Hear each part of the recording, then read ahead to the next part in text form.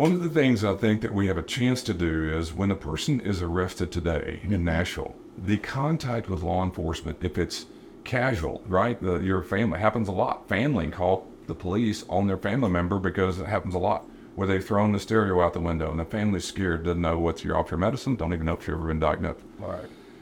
What we need to do is to get that person identified instead of as a criminal justice case in the hands of mental health. And what all I'm trying to say by that is when you arrive in our jail today, to our facility today, to be arrested, we're the only system in America that does this. The first person you're going to meet is a master's level mental health clinician.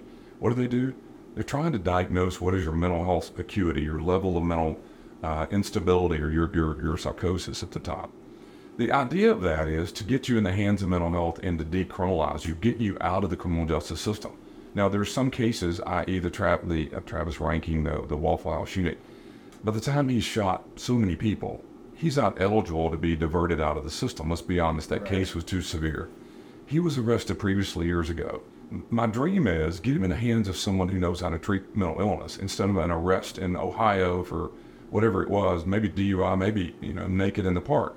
If you don't identify what his issues are, the why is he, that's who we are, why is he in contact, and try to get that problem addressed, maybe you don't have ultimately them spiraling into this. And by the way, a lot of people don't even understand that their loved one is in a mental health crisis. Right.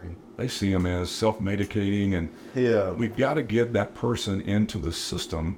And you dream with me, some portal of mental health. Once that first flag comes up for that simple issue, the action just starts right there. Because if you leave them in the criminal justice system, judge, give you 10 days probation off, you fail probation, no fines, and there you go. Back to the cycle. And you shoot up a Waffle House. And my hope is we get you in the hands where that prevents that down the road.